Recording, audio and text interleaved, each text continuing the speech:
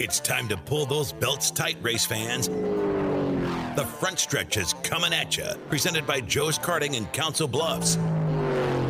Now, here's Dan Taylor and Dirk Houston.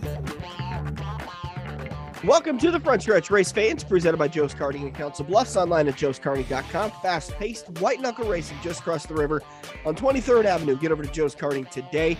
Big show lined up for you. Dirk, I think this is the first time we're going to go 3 turns in quite some time. Yeah, it's, well, we don't go to Pocono but twice a year, so it's not that big a deal. Yep, turn number 1, we're going to cover the headlines. Unfortunately, we have a couple of passings in the area we got to talk about. Turn number 2, Crawford County Speedway Sport Mod track champion Buddy Ray Jones will join us to talk about his first ever 2-time winning season and first ever track championship that came at the Crawford County Speedway in 2021. And then in turn number 3, we're going to talk with Jimmy Judd. Boy, I had a good time talking with him. He's a character. He is a character. And of course, I don't mean to say we didn't have fun talking to Bud. He's always fun to talk to because I think he's right up there in the character realm that we love to see in the pits and around the racetrack. So make sure you stay tuned for those 2 interviews. Unfortunately, we got to start out the show with some really, really tough news. Brandon Saltzman, who we have been pushing and trying to promote the chili feed coming up next weekend or the January 15th, unfortunately passed away on Monday, January 3rd, after a long battle with brain cancer, but a short battle with a new diagnosed brain cancer. Brandon passed away late Monday night. I think you text me sometime around 9:00. I was going to say it was between 9 and 10 was when I saw the first one on Facebook, and then I started seeing them all over the place, and I finally ran across one from his mother. So we've always been cautious about that stuff, what we talk about, especially in any type of, bad situation such as this. Right. Yeah, I did the same thing when you text me. I was kind of thumbing through all the posts, and as soon as I saw his mom's, that kind of confirmed it for me. Because, sometimes people just word things poorly and or get misinformation, then it gets spread around too quickly. Yeah, that's it's a tough week for the race community. Tia Kaziski did set up a GoFundMe account to help offset some of the costs of the funeral. As we record 5:30 on Tuesday night, it's already at $3,700. A lot of great people donated to that. I will share that out on the Front Stretch Facebook page. Be very careful. Make sure you only donate to the one that is created by Tia Kaziski. Unfortunately, there are scum of the earth out there that will try to steal some good hard-earned money. You can also donate by heading to, let me find the post again from Tia, the I-80 Speedway office. You Correct. Can drop off cash there, 5040 I Street in Omaha, 68117. The I-80 door is the one on the right side of the building. You can donate there. And I highly suggest you go and donate that way. As great as GoFundMe is, they're an operation, they're an organization. They take a little cut of it, which infuriates me, but I also understand it because they're a business that's trying to run. I do believe you end up paying taxes on that money too, on the income. I would assume so. Yeah. So if you want to donate straight cash, just head down to the I-80 Speedway offices. You can do that. You can do so. Tia did mention to me in conversations earlier today that they are going to continue with the chili feed that will be turned into a memorial chili feed that will help again raise money. So you better believe the front stretch will be out there. I know I'm excited to be out there. And I assume, I guess I haven't asked you, or I think you would mention you were going to try to make it out, Dirk. Yeah, I'm planning on going. I mean, he was a great young man. He's gone too soon, plain and simple. I'm going to kind of approach it as a celebration of life type thing. Yeah. And even with my health problems, watching him fight was an inspiration for me. I don't know about others, but it was for me. Yeah, he took on a very rare brain disease, and man, he took it on with gusto. Yeah, I mean, he did everything he could. I can't take a dime from that guy. I mean, he's an amazing young man. That's all you can say. Yep. The chili feed again will be January 15th. That is the same day as the Chili Bowl race, and that will be broadcast live at the chili feed for Brandon Saltzman. There's going to be drinks, chili bowl pools, 50-50 raffles, so much more. Find it online. Brandon's Chili Fundraiser We've been sharing it on the Front Stretch page for the last couple of weeks. Make sure to go find it, like it, and plan on being there. Let's pack this place and really show the community what we're all about. So again, that's Saturday, January 15th, starting at 5 o'clock. All the information, the who, what, where, when, why, how, that's all going to be found there at the Brandon's Chili fundraiser. Well, just be sure that you get over whatever this crap is that you're fighting right now before you come out in the public.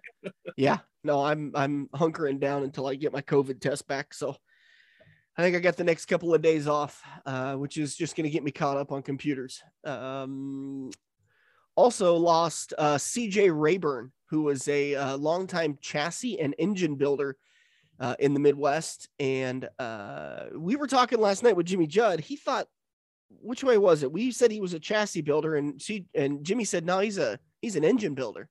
Well, he was also an engine builder because we talked about the fact that he was also a driver. He's actually, I think he went into the National Dirt Track Hall of Fame, and I could be mistaken on this. So if I'm wrong, anybody don't take it offense, but I think he's actually in for his chassis building skills. I would trust your memory over mine. And I think a lot of people who listen to the show on a regular basis would do that also. Yeah, there were a lot of guys in the area that ran his cars. I know John Hampel ran a lot of his cars and was a big proponent of the young man. So yeah, it's it's going to be a loss to the racing community. I don't know how active he's been as of late. I think he was 80 years old, but still, anytime anybody disappears out of the racing community, it's not good. It leaves a mark, definitely. The Midwest Madness Tour, presented by Western Iowa Racing Results, announced their 2022 race schedule. We shared it out on the Front Stretch Facebook page, so you can find it there. But here's the details. Worthington Speedway in Worthington, Minnesota will be the opening night, Sunday, June 26th. We'll then move to the Clay County Fair Speedway in Spencer, Iowa on Monday, June 27th. Buena Vista Raceway in Alta, Iowa will be race number 3 on Tuesday, June 28th. Shelby County Speedway, Harlan, Iowa will be stop number 4. That's going to be on Wednesday, June 29th. And then the series will conclude at Stewart Speedway in Stewart, Iowa on Thursday, June 30th. IMCA Modifieds and Stock Cars racing for $1,000 to win, $150 to start for the Modifieds, $125 to start for the Stock Cars. Sport Mods are racing a $500 to win. Hobby Stocks are racing for $400 to win, and Sport Compacts are racing for $200 to win. More details still to be announced, but it's great to see some schedules starting to pop up. We talked last week about Eagle and I-80, and now we're starting to get some touring series. And for all of you Sunset Speedway fans, I see a lot of people on the I Miss Sunset Speedway page. Get up to that race at the Beaver in Alta at Buena Vista Raceway on that Tuesday night. I've been to a lot of racetracks, and that is the closest thing I've ever seen to Sunset Speedway. Oh, yeah. So maybe since it's a Tuesday night, maybe I can get up there. It's a good drive, but I mean, I went up there. Their normal racing nights are Wednesday nights, but I went up on a Wednesday a couple of years ago, and I know they've switched promoters since then, but it was a good show, well-run show, decent car count. But I think it got over the show. I think it went from 7 to 10 or 6:30 to 10. But if you really want to see Old Sunset Speedway, go up there. Yeah. Again, that's going to be Tuesday, June 28th. The Midwest Madness Tour, presented by Western Iowa Racing Results, starts Sunday, June 26th at Worthington Speedway. Moves on to Clay County Fair Speedway on Monday, Buena Vista Raceway on Tuesday, Shelby County Speedway on Wednesday, and then it concludes Thursday, June 30th at Stewart Speedway.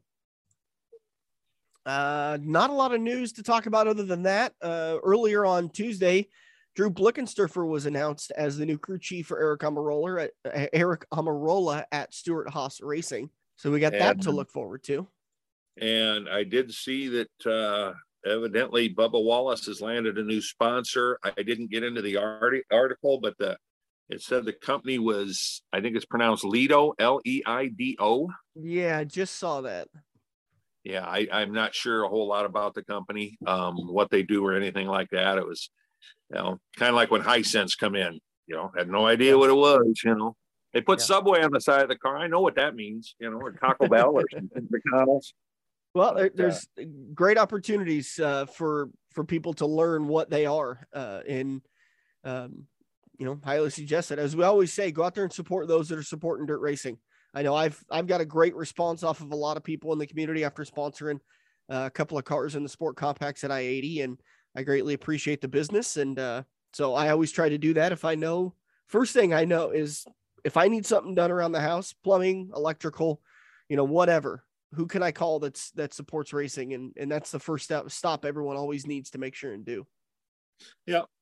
Yeah. Well, I know you had, way back when, I know you had Home Pride doing some roofing work for you. And I know you had Terry Hurt, I think, do some concrete work for you, if I'm not mistaken. And I know Pat Eccles does all your HVAC stuff. So yes, he does. I gave him a break after making him come over and fix my heater on Christmas Day. So I gave him a break for a little bit.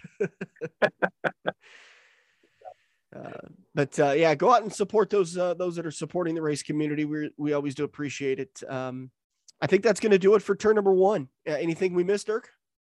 Not that I'm aware of. Okay. But stick around, folks, for the rest of the show. I got 2 good interviews. Absolutely. Very good interviews tonight. Buddy Ray Jones coming up in turn number 2. By the way, these are both recorded live at Quaker Steak and Lube, so it's going to sound just a little bit different when we come back. And then in turn number 3, Jimmy Judd also sat down with us last night at Quaker Steak and Lube and did some interviews. Don't forget to join us next Monday for the Eagle Raceway Track Champions interviews. That's moving forward for now.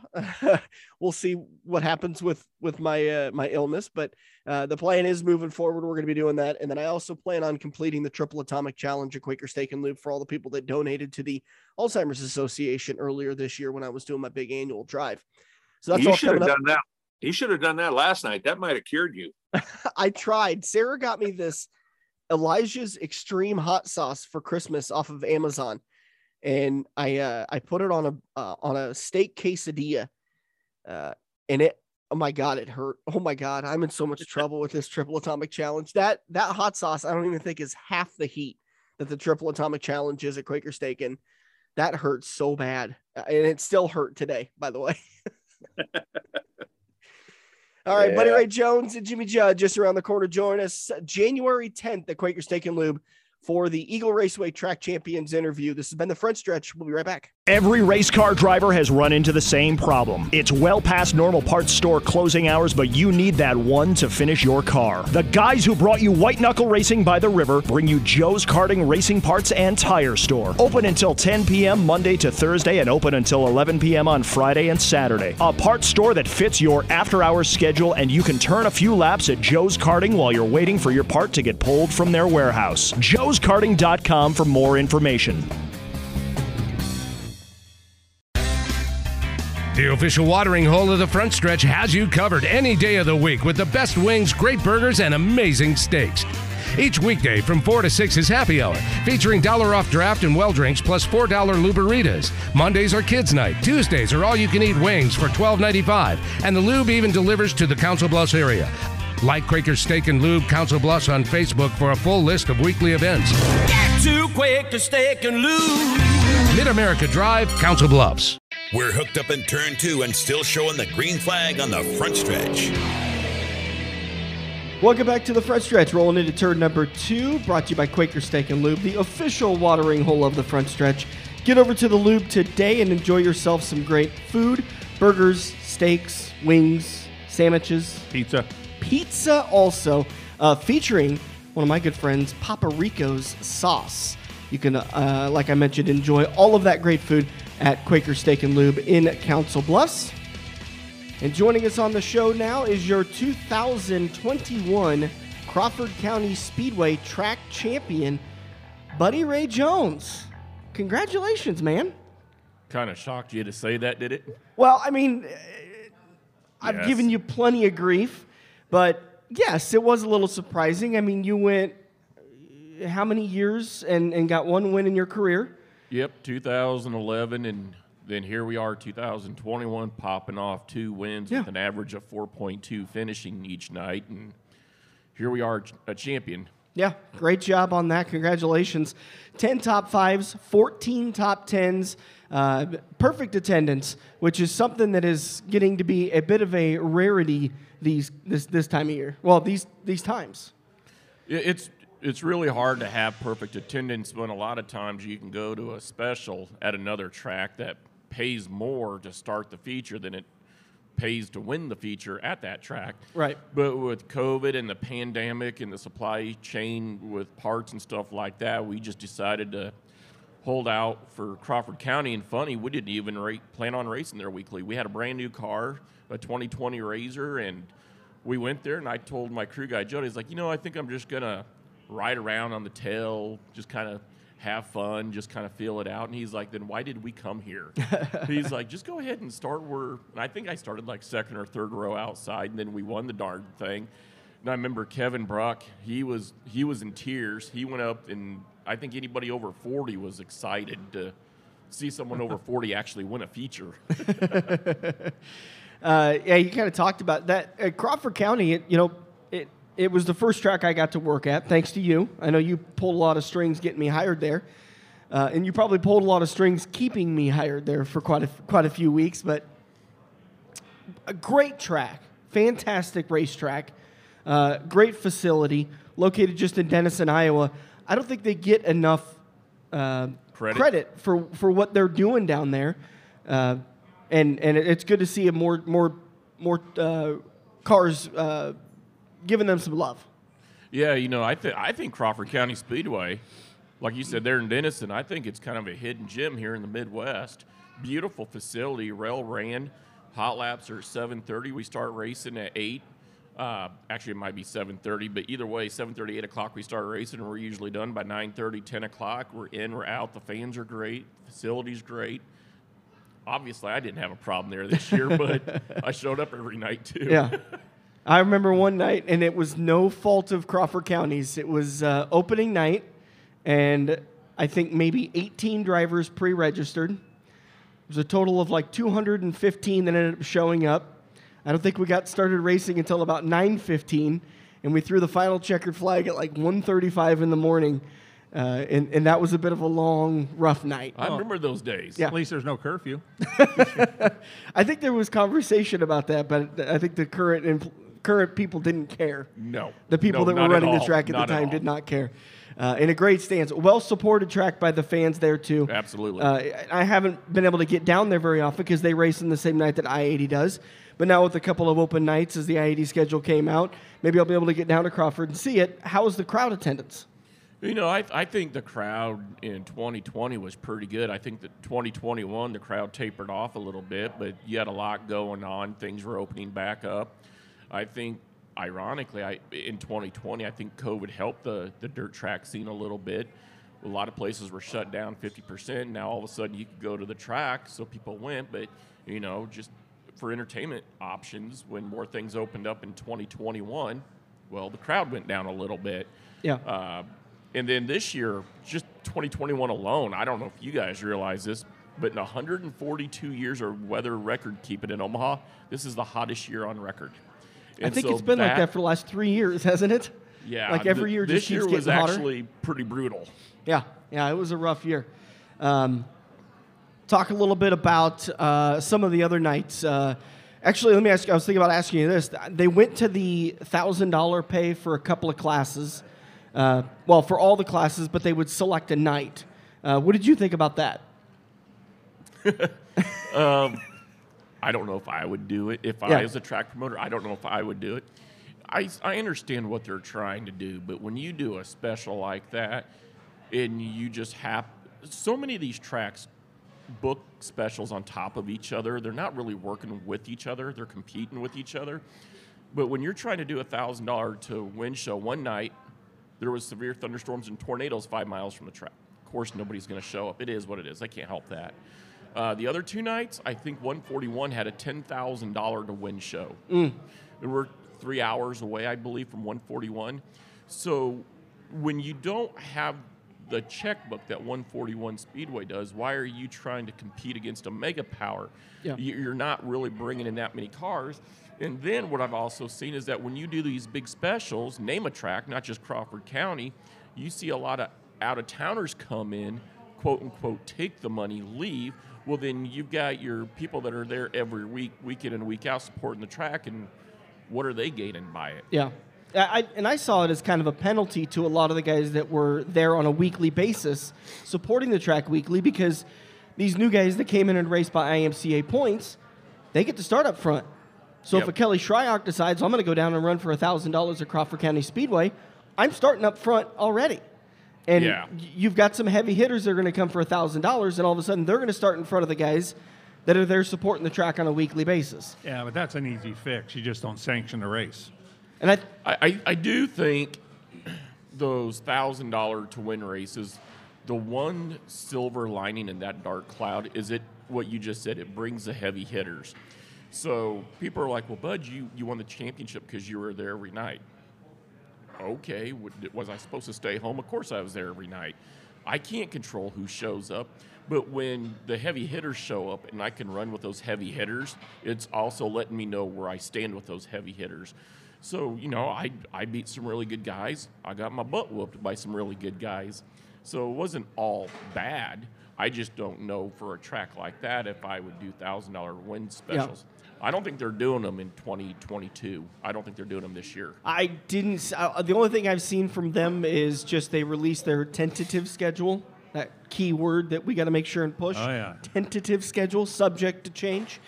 And that it seems like the schedule in 22 is going to be ending a little bit earlier than it did this year. Yeah, I don't believe there's any racing into August. And as I'm starting to see these dirt tracks, I-80, you look at I-80, you would think their schedule's really big, and it is a really big schedule. But did you count how many NASCAR weekly point shows there are? 12. Yeah. You know how many shows are at Denison? Point shows? 13. It's actually decreased. The specials are still there, but the weekly points racing is not. And I think maybe some of that's due to the high cost of running a track, and these promoters, they don't want to see us forking out, hundreds of thousands of dollars to fill these dirt cars. Yeah. It's just, it's a sign of the times, the cost of the times. So I thought that was kind of interesting. Now, I don't know about Eagle. I haven't seen their schedule or Corning. Their schedule's pretty much the same. Pretty much, yeah, it usually is. You're not going to get... Roger's pretty predictive on Somebody said to me one night, you ought to talk to Roger about taking the... And I said, just hold on. Yeah. You can stop there. That's not going to happen. Yeah. Roger Hayden will not take a night off. He starts in April. He ends in September. And you're going to raise... The only one that's getting in the way is Mother Nature. And that's going to be a fight. Hey, but this year in 2022, we have late models. Oh, yeah. I can't wait to go watch that. I know. We got one late model show on the schedule, but... Baby steps. Well, maybe I remember when they had them weekly when I was baby, in 85. Yeah. It'll be interesting to see if I-80 Speedway adds any schedules, because like you mentioned, they trim back on their NASCAR nights, but they also trim back on several specials. And so they're down from 34 races in scheduled 34 races in 21 to 26 races in 22. So yeah, there's nothing wrong with that. No. Well, except most notably, the Charlie Clark Memorial race is gone. Oh, I didn't see that. Yeah, most notably, but yeah, it could still be added. So, I do know 2021 was a huge learning year. I've probably learned more in this 1 year than I have in the last 10 years combined about dirt track racing. Yeah. I thought about this. I've been one to talk about the cost of racing, and you've never been a car owner or a driver, and I'm just as guilty as the next three guys in line behind me, but you go down to the pitch and you're like, well, I can't compete with this guy because he's got a $50,000 race operation and I'm out here with a $2,200 operation. Well, after a while, I thought this year, I went out, I went to Bristol, had a great year. I got $27,500 invested in my car. Well, I have $27,500 invested in the car. I've never hid behind it. Me personally, probably $16,500. So the rest of it was sponsors. And I actually told one young up-and-comer in the sport mod division, actually that races at I-80, I told him, I was like, I have sponsors. I've worked my tail off to get where I'm at.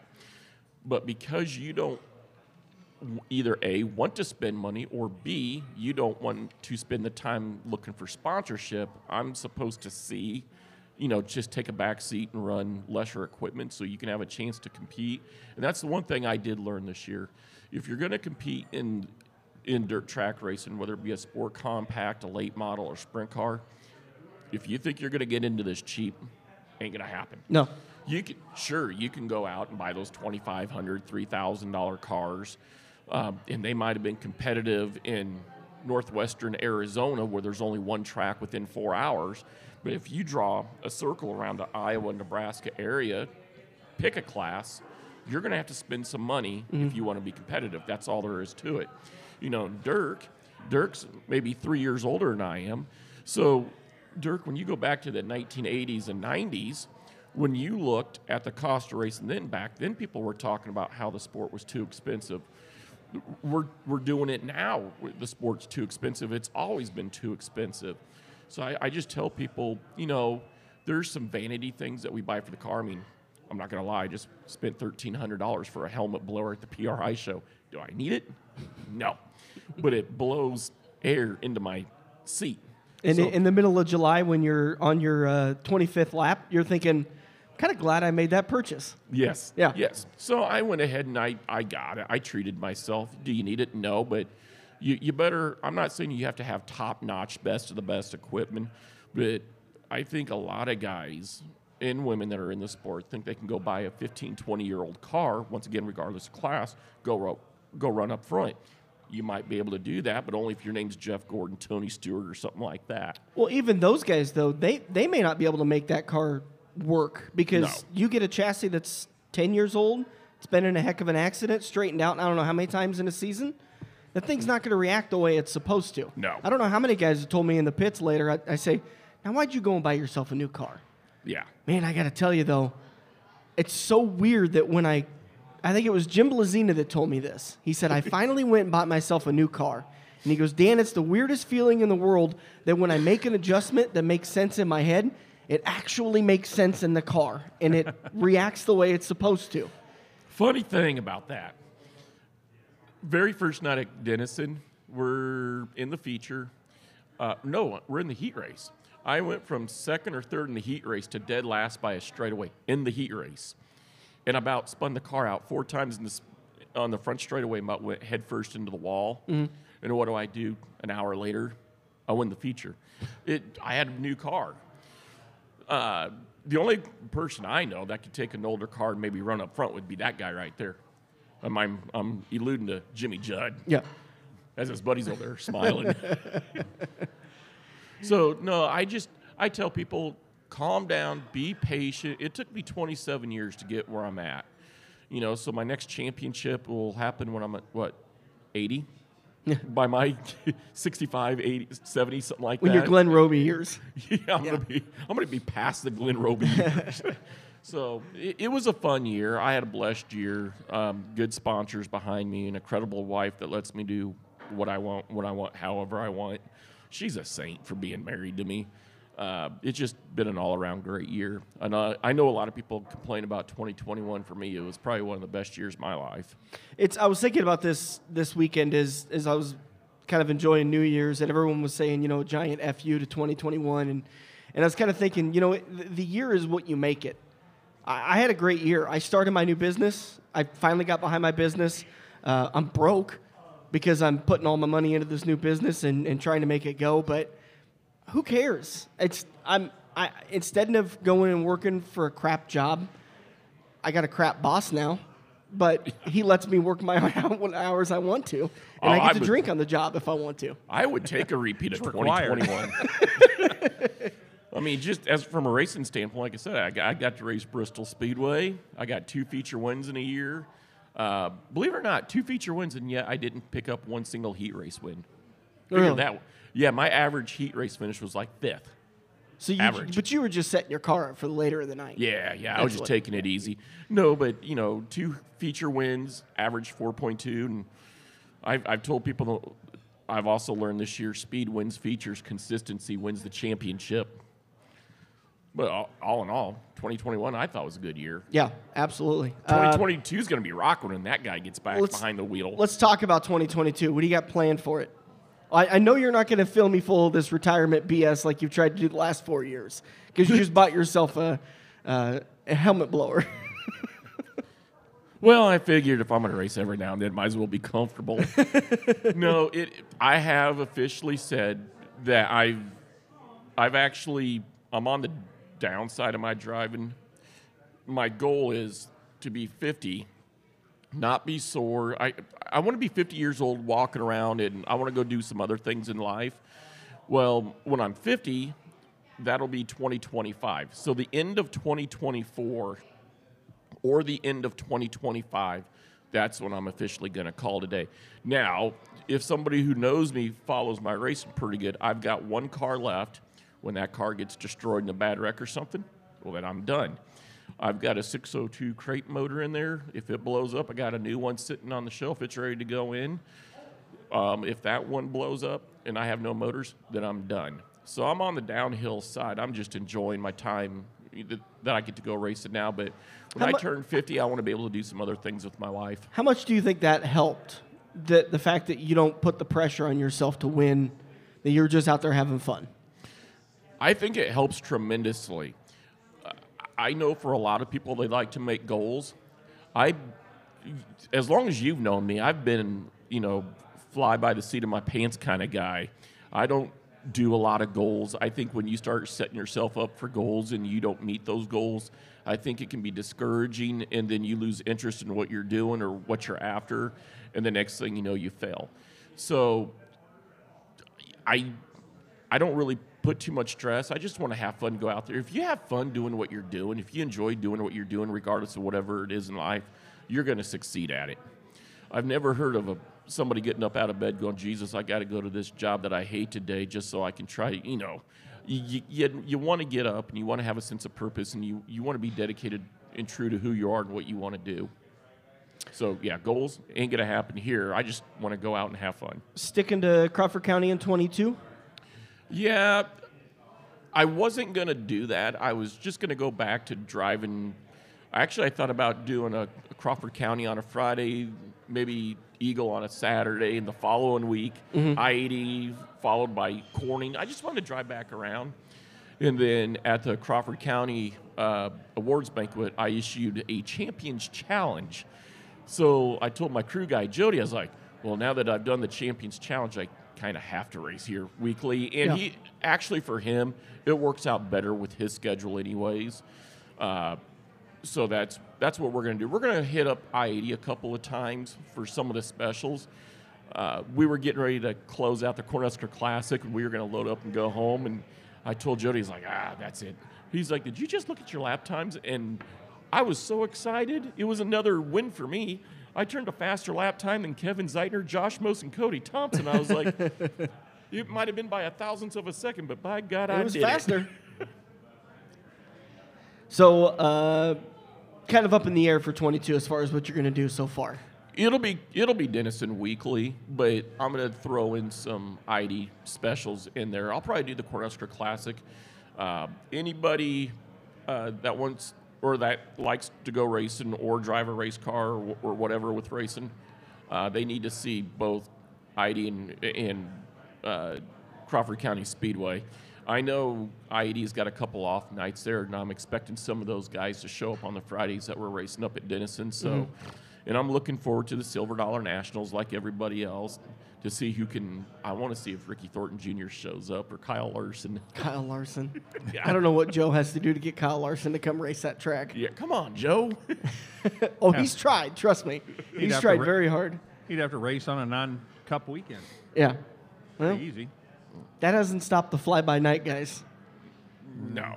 Especially with the limited schedule. I mean, Kyle Larson was completely available in the 2021 Silver Dollar Nationals. He could have come and raced the Silver Dollar Nationals. So where'd he race?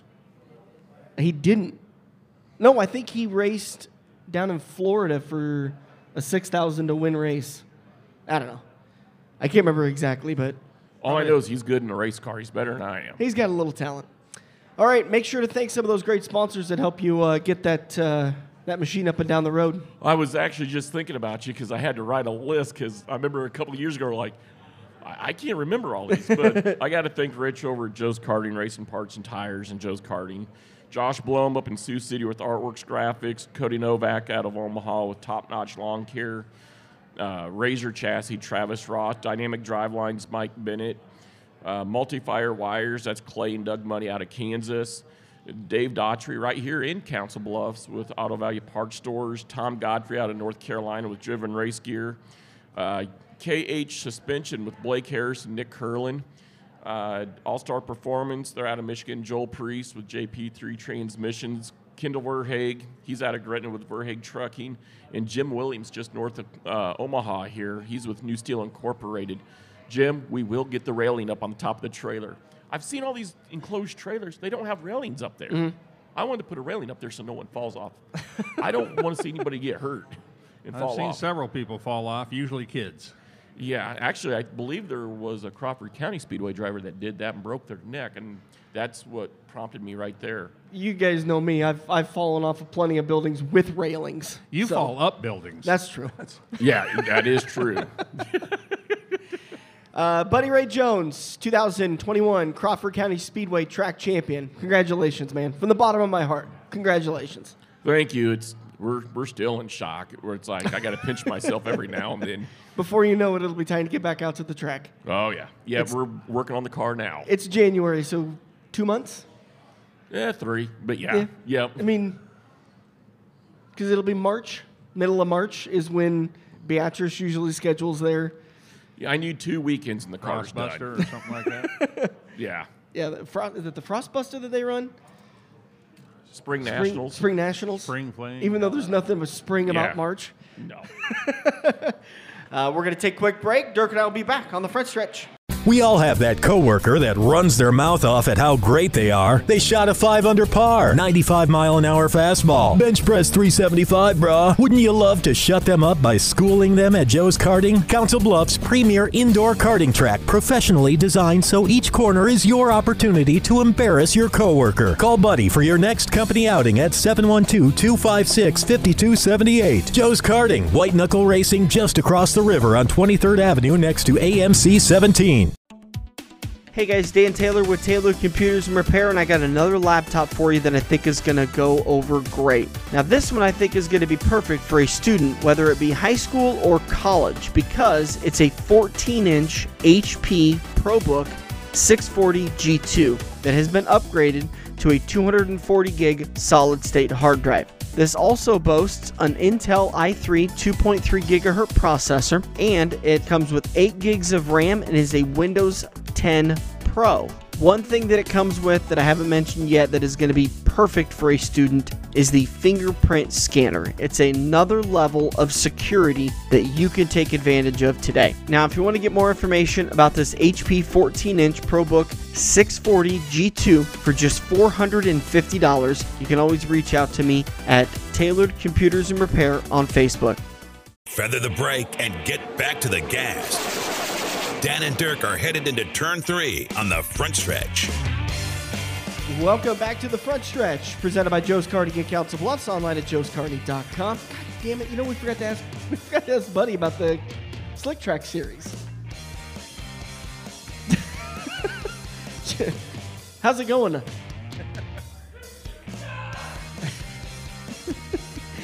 I asked him how the Slick Track series was going. He raises his glass and screams, "It's Jimmy Judd."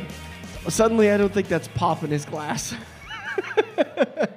Anyways, the Joe's Karting Slick Track series returns. Actually, by the time this interview airs, it's probably been returned, is going again. And according to the posts within the group, everything is going very well. Couple of complaints, but I think that's actually a good sign for a bunch of dirt track drivers getting together if there's only a couple of complaints. Yeah, usually there's one complaint per driver. The only guy that doesn't complain is the guy that ends up on the top part of the podium. He thought it was a great track, great calls, great officiating. Loved the night, great night. But anyways, find out more about what Joe's Karting can do. joeskarting.com, hours, operations, do's, don'ts, tricks of the trade, joeskarting.com. Well, joining us on the show now, Dirk, you helped lock this in, so I appreciate that. But Jimmy Judd joining us on the show. How you doing, man? Thank you. Pleasure to be here. Oh, you're talking a lot louder than the last guy. There you go. Well, Jimmy took a hiatus and evidently had so much money burning a hole in his pocket, he bought another race car. Remember when we interviewed the guy that had a late model and they were, racing and having so much success that they just bought a track? Yeah. this ain't quite that bad. Oh, okay. But after a few years vacation, how many years were you off? 14 years. You'd think it'd be out of his system in 14 years, but no. To be honest with you, it was the friends and the family that I left behind when I hung up my helmet that drew me back more than anything. I think we as racers, we all have that competitive edge that it never goes away. But the fact that you could do what we do for as long as I did it before I actually hung up my helmet or retired, and to have the opportunity to get back in to do it and to see the friends and the family that I walked away from all those years ago that you really do lose touch with. You keep in touch with some, but for the most part, you don't see a lot of these people unless you're at the track, and that was what I missed the most. Well, I know you, like me, when I got out of racing, the officiating side of it, I stayed away from the track for a couple years. I know you weren't going very much. I stayed away for 14 and a half years and did not come back until last year's Silver Dollar Nationals, and that sealed the deal. So it took one trip back to the track to hear those late models, and I was done. That was it. It was over. Well, I always hear stories of, I've never gone through AA or rehab or anything like that. It is the worst. Well, they always say that you can't just stop the drug. You have to stop the lifestyle. Crack don't have nothing on race fuel. And that's exactly what we're talking about here. I can tell you, I mean, it's anybody that's been to a dirt track for a consistent amount of time, you meet certain people there that you expect to see them every race night. And that's just your appointment get-together. And when your life changes just by a fraction and you don't see them anymore, it's amazing how it's so hard to get that connection again. It is. I had a child. And with this child, it accompanied a first-time mother. And at the time, she was having a difficult time, and there was just no way. When I had my firstborn, Mackenzie, we were open dirt touring, so we were doing the MLRA, NCRA, UMP, and basically the Stacker 2 stuff. We'd spend all the time and the effort and the money to upgrade to the open dirt touring late models. And to actually do it, we didn't even consider what it was going to be on the crew side of it, as far as now we're not racing locally, now we're racing Thursday night, Friday night, Saturday night, Sunday night, and sometimes it's at one track. Well, all my crew that encouraged me to go racing, there's one of them right over there that said, hey, you got to do this, you got to do this. Well, guess what? He's got t-ball practice. He's got volleyball practice. He's got a bar mitzvah he's got to attend. Yeah. Well, I found myself at the track sleeping in the front seat of my pickup truck in the midst of a sea of toter homes by myself racing 3 nights a week. And I'm like, this is just not worth it. Yeah. Having said that, absolutely, we don't ever want to use, the birth of a child as an excuse not to go racing. But it made it real easy for me. It's just, I can't do this anymore at this particular time. Yeah. So that was what made it, simple for me to basically just, let's stop. But to the gentleman sitting over here, my crew guy, the last time I had really seen him, spend any time with him, was probably 2004, 2005 when we were racing weekly series. Hey, bought a race car. 2 days later, he shows up at the shop. So 15 years goes by, I don't see these people. This is the family. This is the friendships that I was talking about that I missed, the most. The reason why I got back into doing what I'm doing. Well, you can say his name, too. It's not against the rules. Of course, unless he's on the witness protection list or something. No, he's not. He's kind of a quirky fellow. He goes by the name of Brad Berhaney. That's his legal name. But to us, he's known as SpongeBob. SpongeBob. Yeah. I was going to say, are you keeping his name redacted because his wife doesn't know yet? No, and in fact, I was really fortunate for all the years that I raced. I had the same crew. I never had any turnover, and most guys can't say that. I mean, I raced with the same guys for so long that I could basically 2 minutes before a feature was ready to go, I could give them a list of things. The car's up on jack stands. We haven't even touched the car. There's 2 laps left in the feature before us, and they're standing there with their hands on their spoiler, our spoiler. What do we do? What do we do? What do we do? Well, we don't make that adjustment till the very last minute. Yeah. And I knew those guys and trusted them enough to where I could pretty much tell them what to do. Within the span of 2 or 3 minutes, we could make 4 or 5 changes depending upon what the track was doing. As soon as the jack dropped, I knew that was my time to go, and we'd go. Yeah. Crew guys can be incredibly difficult to come by. There is so many people out there that is willing to help, but there has to be a trust. Yeah. You know, you got to be able to trust that crew guy, crew man, crew woman, what have you, to do exactly what you want them to do, and they don't try to sneak in a change here or there, or possibly disagree with what you have to say. Yeah.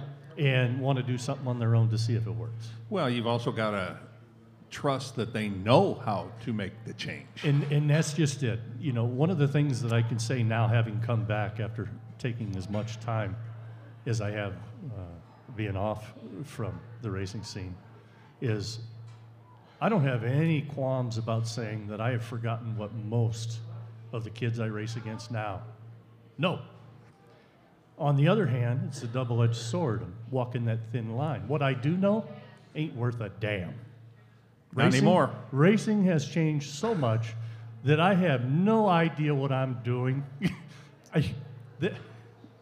Fortunately for me, the people that I bought the car from pretty much gave me a turnkey car, 100%. And they said, this is the setup you run. You go out and run it. You don't touch it.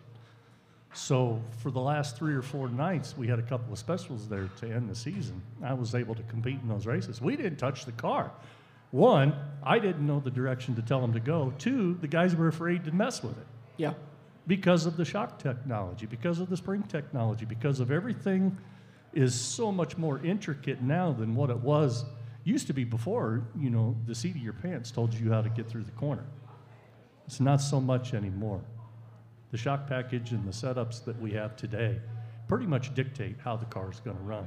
And if you hit it, you hit it. And if you miss it, you're out to lunch. Yep. Well, the shocks, we've talked many times on the show, the shocks have come so far in the last 8 or 10 years that it's probably the most important part of your setup. I agree. I used to think, and I'm old school, just like, you know, a lot of the old timers that were before me, we thought we could drive the car by the seat of the pants. And, you know, for the most part, I can. You know, that's a muscle memory in your butt cheeks that you don't forget. But there's so much more to the suspension and the geometry to these vehicles.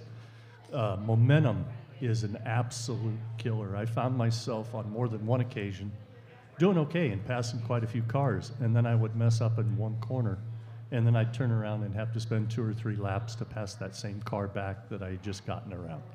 Yeah, well, that's a lot of that has to do with, you know, the engine packages with some of these crate engines and stuff like that. You know, they don't have the throttle response, they don't have the torque curve or the horsepower curve, you know, to just jump back in it. No, you pretty much have to wind them up and leave them wound up. And I shouldn't say this. I'm going to say it candidly, though. I detest the crates. I want the horsepower. I want to use it, but it is it is as close to the limited late model racing that we had back in the 90s, early 2000s. Well, that's before the crates came on scene. So I'm familiar with it. I just, you know, if you got the difference between 850 horsepower or 450 horsepower, you know, any late model junkie like myself is going to want more power. More power solves all that ails you. That's all we need. Yeah, but with a crate engine, you're not going to get it. Well, you know, the thing is with that crate engine now that, I don't know, what are they going for? Darn near $8,000 now for a crate. And then you add another $2,000 for a set of headers, and you add another $2,000 for a carburetor, and next thing you know, these crate engines, you know, we're up into half the price of an open motor. Yeah. All for half the horsepower. And that's the problem that Dirk's talked about it, we've talked about on the show 1,000 times. It's the cubic dollar. The cubic dollar. And quite frankly, I see it a little more sadistically than anybody else, that it's the suppliers preying on that competitive nature. You want to get faster? I've got this one that's a little bit better. Yes, it costs 3.5 times more, but it's better. And you're going to win with that one. I'm as guilty as anybody. Can I get an extra 5 horsepower? Is that extra 5 horsepower going to gain me 1 or 2 more positions? If it's going to help me be more competitive, will I spend that extra $1,000 for that carburetor that I can get from, Speedway Motors? That's a decent carburetor, and I'm sure runs fine for $1,000. But I've got to go to a total custom carburetor, that's the name of the company of the carburetor that I use, for an additional $1,000 for that 5 horsepower that I might get. Yeah. And we're all guilty of it. We do it, and we don't think twice about it. You were talking about adding up all the stuff to, end up at about half what cost of the open motor. One thing you did not mention is with that crate motor, you have probably about 20% of the maintenance as opposed to the open motor. I don't, I'll be truthfully, I'll be honest with you. I don't think there's 10% of the maintenance. I think every, 6, 7, 8 nights we got to change a set of valve springs. I haven't touched mine, and I've put 4 nights on it. I think we changed the oil. I'm running a different oil than a lot of people would, so I can probably stretch my oil usage to 6 to 8 nights, somewhere right around in there. But the downside of that is, the oil that I run in my engine is roughly $15 a quart. So it's, it's 2 to 3 times more expensive than most. But still, for the most part, I have not touched my engine since it's been in that car. So that is where the crate is come a long way. That is valuable to the sport in keeping the maintenance costs down. We don't have those $6,000, $7,000, $8,000, $9,000, $10,000 engine builds that we would normally have if we were running an open motor. Mm-hmm. The sad thing is 40, 50 nights, you basically throw the crate away. Sell it off, let somebody build something, out of it if you can, or, you purchase another one. But it's that initial expense, that $10,000 to $12,000 to outfit an additional crate if you decide to stay in the class and race that particular engine again after it's done. I think I go back 12, 13, 14 years, I ran the same engine, and that was a 2-barrel motor. Never had an engine failure, never had a problem, and it cost me rings and bearings every year to freshen that the entire time I raced a limited late model. Never popped one. Now I'm terrified that I'm going to blow up a $12,000, $13,000 crate engine. Give that wood table a good knock for you, would you? There you go. Yeah. No, you got any salt? That's the thing with the crate engine, though. That crate engine's not built to the same blueprinted specs as what your engine was 14 years ago. That is true. That is true. But you know what?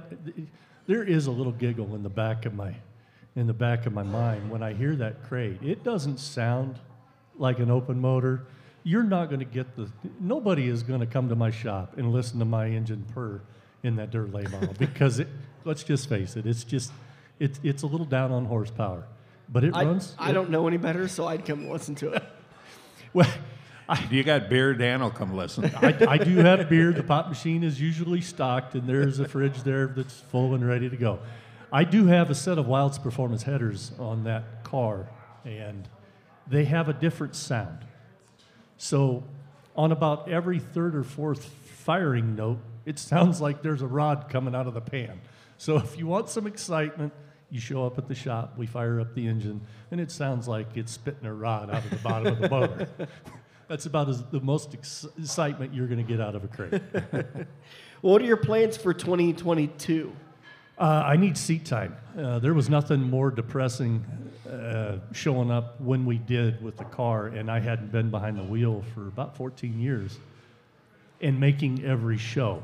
I really wanted to run some B features so I could extend my seat time, so I could get more comfortable with the car. But after about the 10th, 12th lap, and the guys and I talked about it on the first night, we said, we're just going to hang around in the back, and we're just going to do our own thing. We're not going to even try to compete with these guys.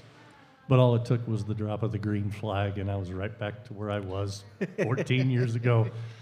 And so basically, the initial thought was that, just take our time, get some seat time, and we'll see where it goes. Our plan is to pretty much run this crate for about a half a year. And we're going to start putting together another car and another motor, an open motor. And we're going to step up to the SLMR. That's what our goal is. That's our plan. The SLMR, because they have so many engine packages, it gives us a variety of opportunity to basically, run local, regional. Yeah. I mean, it's not really going to give us the opportunity to run any Lucas or World of Outlaw shows like I'd like to do. But having said that, I'm nowhere near ready nor capable. I don't have the knowledge. I don't have the support to actually do any of the touring stuff right now. But so we're going to focus on the SLMR series towards the end of the year. But for the time being, it's going to be the crates. Now, I know I-80 still has a contract with the Lucas Oil late models for the Silver Dollar Nationals. Yep. I believe it's through the 2024 season, or it might be 2025. So you could run a Lucas Oil late model show. Well, let's just hope the track don't sell.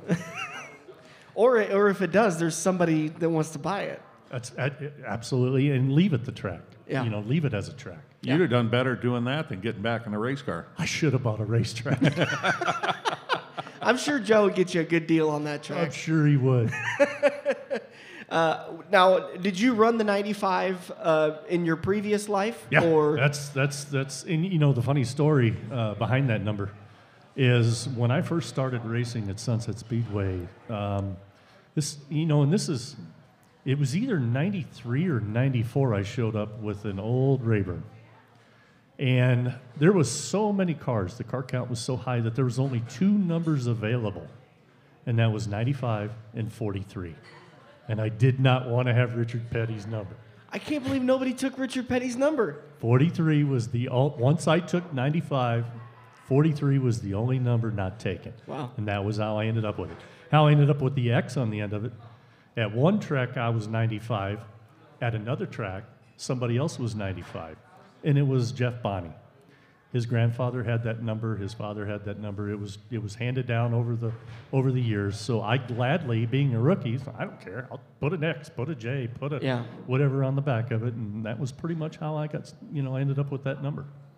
Talk a little bit about the Cornhusker Classic. I wasn't being bored and looking like stuff on my phone. I was looking at your results from the Cornhusker Classic, and decent results. I mean, in the feature, I think you on the final night you went from 13th to 9th in a class that's a stacked field like that, and at that track that there is incredibly talented late model drivers out there.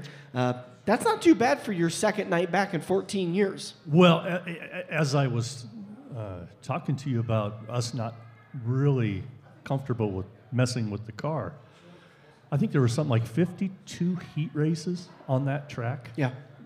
That night. So the track was slick. It was slick. And we left the car alone. So we did not have the best car.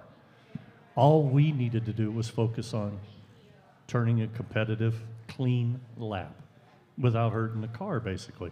So overall, I think we did well above and beyond what I thought we would do. What really surprised me was the I-80 Points Championship night, which I believe was the night before. We never had a good starting spot the entire 2 or 3 nights that we ran to finish out the season. We were somewhere in the 13 to 18 range for the most part.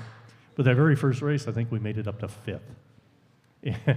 And I swear, I don't know how many Jorgensens there are on the racetrack, but I swear I passed 40 of them. No, anywhere from 3 to 5. I'm not kidding you. It was every time I turned around, it was a Jorgensen car, and how it happened is I would get by one, and then I'd stumble due to lack of lap time, and I'd fall back 5, 6, 7 spots, and then I'd have to turn around past these guys again. Yeah. And I swear not a one of them dropped out of the top 10. So I passed 40 Jorgensens in 15 laps over and over and over and over. And I still finished 5th or 6th. Yeah. I don't remember what it was. I know Dave raced. I think Jim raced a little bit this year. No, that was last year. Jim was my mentor. Yeah. I showed up as a punk kid, didn't know what I was doing, And Jim Jorgensen took me under his wing, and he was the one that helped me get started. Yeah, I don't remember if Jim raced at I-80. I know he ran one night at Harlan, but Dave Sr., Dave Jr., and all three of the boys all ran one night at Harlan, 5 of them on the track at one time. Out of what, 13 cars, I think? Probably. Something like that? Yeah. The last time I raced with Jimmy Jorgensen was 1998, I-80 Speedway. The funny thing about it was Jim's been racing for years and years and years. Oh, yeah. Since the 60s. I mean, years. Well, he had not had enough laps in the limited late model class in 1998 at I-80 Speedway that they classified him as a rookie. As a rookie. Jim Jorgensen as a rookie. We were running 1 and 2 in points. Yeah, I think I was second in points that year. It was 1998. I ended up with Rookie of the Year because Jim Jorgensen refused to accept the rookie trophy because he's like, look, I'm not a rookie. This is insane. I think I finished second in points that year and got Rookie of the Year, all because Jorgensen said, no, I'm not going to do this. Yeah. Well, Luke Cochran was going for Rookie of the Year for the Nebraska 360s, its final year. But he hurt his car and hurt himself and didn't make it back out. But anyways, Jimmy Judd joining us on the show. Hey, Jimmy, why don't you, you did mention earlier about some of the support you got. Why don't you thank a few of them sponsors? I'd really like to thank Braden Dillinger, Jeff Dillinger, Braden Dillinger Motorsports. They were the ones that set me up with the car. Barrier Race Cars, obviously. We've got some good support coming from Brian at B&B Plumbing. I can't thank him enough for stepping up and helping us out. Nebraska Iowa Helicopter is another really good sponsor that we got. The accumulation of the support that I got, some of it, a good chunk of it is left over from when I quit racing years and years ago, came back aboard to help us, out. Eagle Services is another one.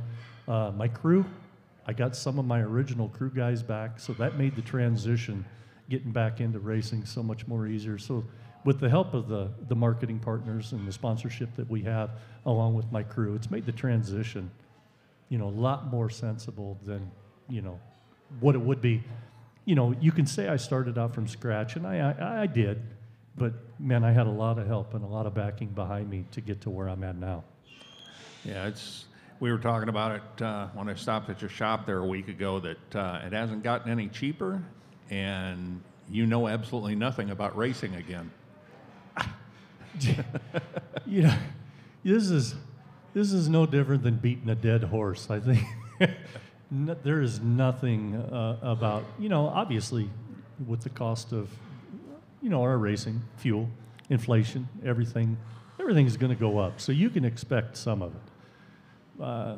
The cost of what we're dealing with now, I suppose, 10 years from now, it's going to be the same. So those gentlemen with our competitive spirit, I should say, we're going to eat it. I mean, we're going to, regardless of the purses that we race for. If you can give me that one position or that one horsepower, I think those of us that still do this or are trying to do this are going to continue to do this regardless of the cost.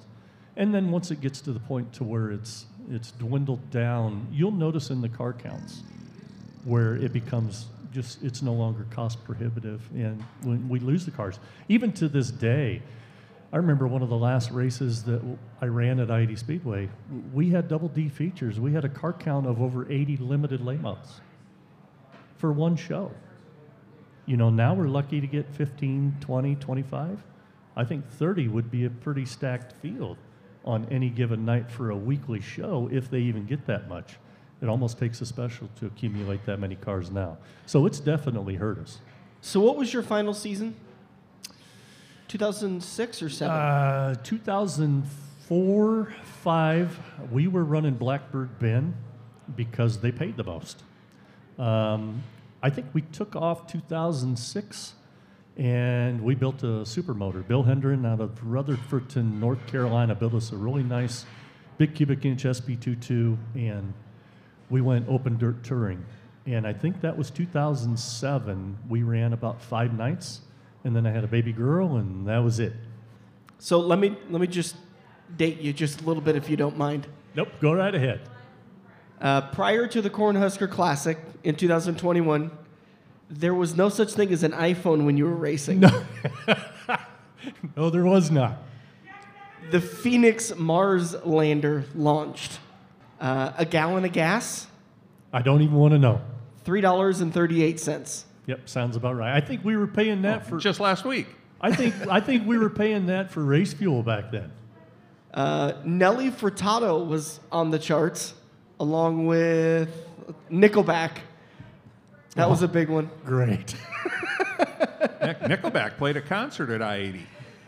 They Remember did? that? Really? 2000, that was a Craig Kelly deal.